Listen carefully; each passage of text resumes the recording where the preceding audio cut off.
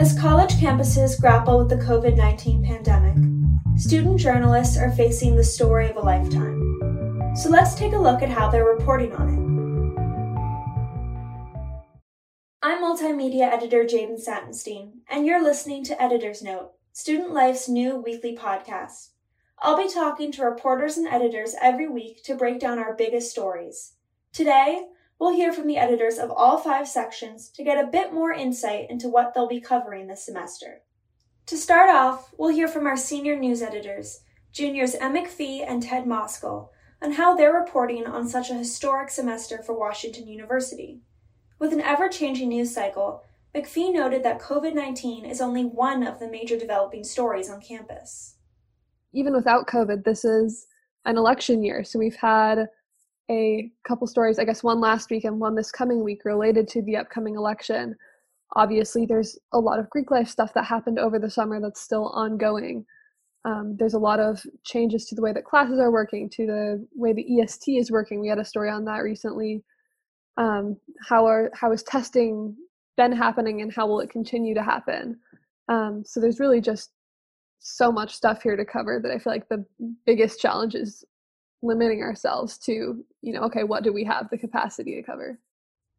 With all that and more going on at WashU, I asked McPhee and Moskal about some of the issues they're exploring that may be less visible to students. A couple things that I think we want to look into more is sort of how the COVID pandemic is impacting the areas around WashU and the St. Louis community, which typically has not been something that the news section has covered in great depth. And it's something I think we're planning to do a little bit more of this semester. I think another thing that I'm curious about is with Zoom classes and with the financial difficulties that a lot of people have been experiencing as a result of the pandemic, we're seeing a conversation nationally about higher education. Is it worth it? Is it sustainable at the price point that it's currently at? Yeah. Thank you for bringing all these up. I think these are kind of questions that are on a lot of people's mind. And I wonder also, are there any specific major questions that you really want answered?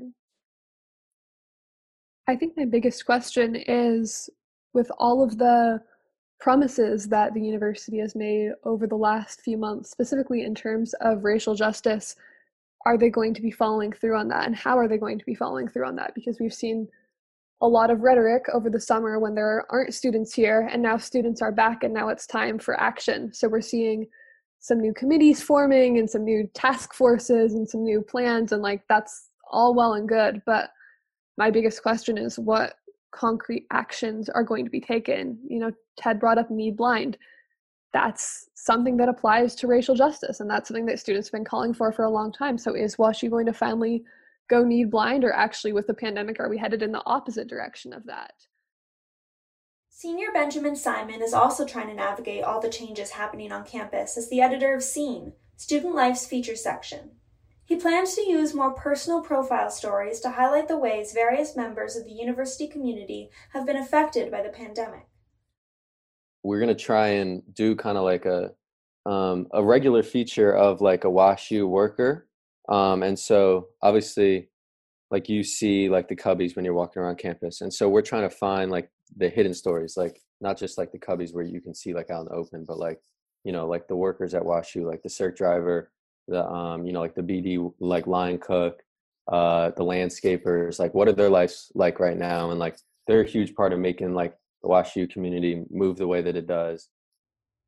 In Forum, our opinion section, managing editor senior Kaya Vaughn and Forum editor sophomore Jamila Dawkins have seen COVID-19 impact what people have to say and how they say it. Vaughn noted that writers have unsurprisingly shared more pessimistic perspectives than usual this semester.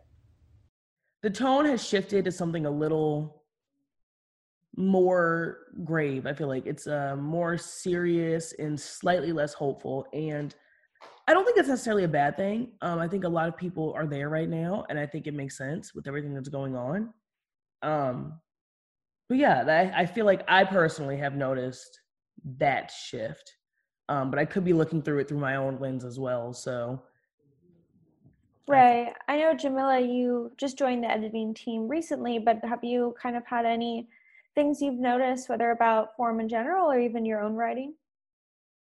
I think that a lot of the issues that are on a lot of people's minds right now are kind of melding together in very interesting ways. For example, the way that I find a lot of pieces that I've been seeing that center on the pandemic will pull in relevant information about like racial activism and that, and vice versa. I feel like with these things so foremost on everyone's minds, a lot of people are becoming a little bit more intersectional with the pains that they hold and the way that everything kind of connects. To juniors Isabella Neubauer and Sabrina Spence, who serve as senior editors of Cadenza, our arts and entertainment section, quarantine has shown WashU students how connected campus culture is to the arts. While students can no longer gather in Edison Theater or Graham Chapel for a show, Spence is excited to see how both artists and audiences adapt to the circumstances. I would say what I'm most interested in, or most excited for, is to see how the university shows up for virtual arts entertainment events. Because I see the audiences at a cappella concerts and at performing arts department productions when they're in person. But I'm excited to see how WashU students involve themselves with actually logging on to Zoom or going to the website and watching these events from their dorms or their apartments or their homes if they're staying at home this semester. And I'm interested to see if we get a higher turnout because you don't have to go anywhere, or if it kind of stays the same. Yeah, that's mostly what I'm interested in too, just how the virtual experience is different from the in-person experience. Like, I've gone to so many a cappella concerts during my time at WashU. I actually can't count how many I've been to, but I've never been to one on Zoom. So I'm really interested to see how it's done, to see how, the technology is able to incorporate, all the elements of the show, and to see how the energy of the show is going to be translated. While Neubauer reflects on countless hours spent at a cappella concerts, senior Dorian DeBose is also missing out on a major part of his WashU experience: athletics. Now in his third year as senior sports editor, DeBose struggled to wrap his head around a sports-less semester when fall athletics were canceled back in July. A lot of times covering sports can be overwhelming, but it's also so much of my life that like when I thought about like what the semester looks like without them, it felt empty. And I also felt very sad because like I know these athletes and I know how bummed out they would be. And like we still have Stud Life. They lost the thing that they do for most of their time. They lost their number one thing that they make their friends with, that they know people from, that they have dedicated so much of their time to. And so I, especially having to like write an article about that immediately after it happened, having to reach out to them and talk to them about like what their experience was like. I think I had both like my own dread and like the secondhand dread from like talking to them. It was a bummer. I didn't really starting to think like what the sports coverage actually looked like until like a couple weeks later. So what does sports coverage look like with no campus sports to cover? To fellow senior sports editor, junior Josh Shapiro, the lack of athletics provides opportunities to explore forms of sports writing that go beyond reporting on games. I think there's a lot of interesting profiles to be done. One of the things we need to work on, I think, is balance. So profiles and more long form stories as well. So again, looking at how maybe sports will change with this pandemic, I think that's going to be a really interesting development. I'm not sure if sports in general are ever going to go back to sort of like the same way they were, right? With like tons of fans at these giant stadiums. While he may not get to see them on the playing field, DuBose said that it's the WashU athletes who keep him motivated to cover sports.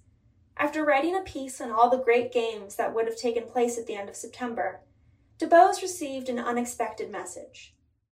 I actually wound up getting an email from Ellie DeConnick from the women's soccer team. And it was just a very kind email about like how they thought the article was and thanking me for just like covering them for the last few years. So like I think that's been one of the things that keeps me going, just knowing that like when we do cover WashU sports, the athletes really do appreciate it.